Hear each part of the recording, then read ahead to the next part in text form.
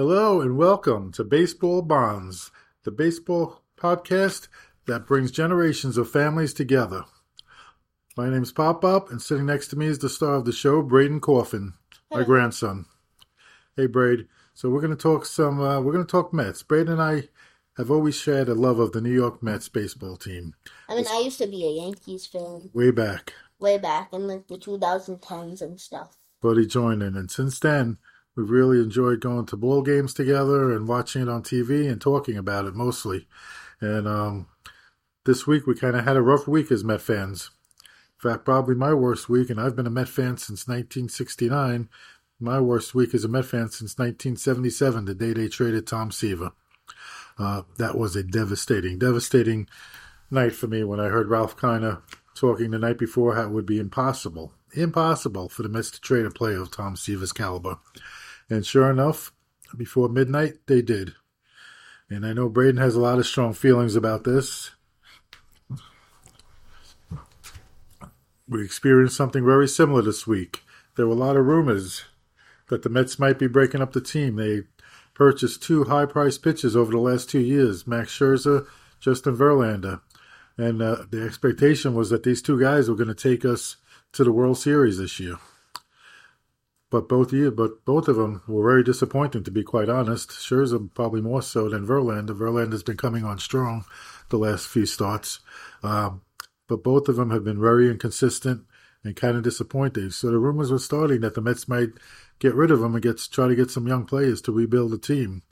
But again, we thought maybe one, maybe might go, maybe a couple players. But this was a house cleaning. So, Braden, why don't you tell the folks what your feelings were when this happened? I was like, so we were going out to pick up Olive Garden, and then all of a sudden, my phone started blowing up with reports saying, official, Max Scherzer to the Rangers. And I'm basically screaming in the car because I'm like, why would the Mets do that? But then I saw the prospects and I'm like, all right. But then the next day, I saw that it said, report Justin Verlander to the Astros. And I was like, okay, now we're making bad moves. I'm also disappointed about the Robertson trade. They got people that are not going to be here, it says, on the MLB app, it says, till at least 2026 or 2027. At least in the Scherzer trade, they got Ronald Acuna Jr.'s brother, Luis Angel Acuna, who they say is going to be in the league next year. So we have gotten quite a few good young ball players, prospects, but prospects are just that. They haven't proven anything yet. We don't really know what kind of major leaguers they're going to be. And it's a little scary that they've unloaded their team this way in hopes for the future. You know, when Steve Cohen, the owner, took over, he promised us a world championship between 3 and 5 years.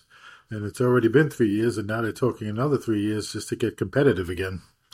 So, yeah, unless he has something up his sleeve, and he's going to start spending money again. And again, maybe the right thing was not to spend all this money on those two pitchers. Maybe it was too much money for these two guys at their age. But to give it up after a few months didn't seem right to me. I know they were great pitchers, and these guys are going to be Hall of Famers someday. But they were each making, $43 million each? Mm-hmm. I mean, that's a lot of payroll to spend on two pitchers who basically, Scherzer, I think, was 9-3, and Verlander what was his record? I think he was like 7-6. Yeah, 7-6, which, that's fine, but that's not the bang you expect from a $43 million pitcher. So, the people that are agreeing with this trade, I could kind of see their point. Look at this. We got 9 prospects for Scherzer, Verlander, and Robertson. And Escobar, too, if you want to go back a couple of weeks. So the future's good. They're rebuilding the farm system. That's a wonderful thing. My feeling is the talk seems to be, well, let's not think about anything until 2025, 26. And I'm like, well, what about next year? As a baseball fan, you live for the next season.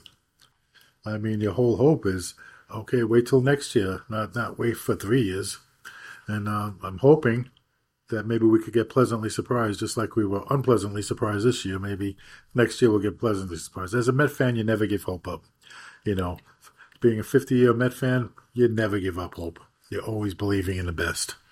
So, I'm interested in everybody's opinions. If anybody wants to let us know what you guys are thinking, I know there's all sorts of different feelings. I've been listening to sports radio for 2 days, and people agree with this move.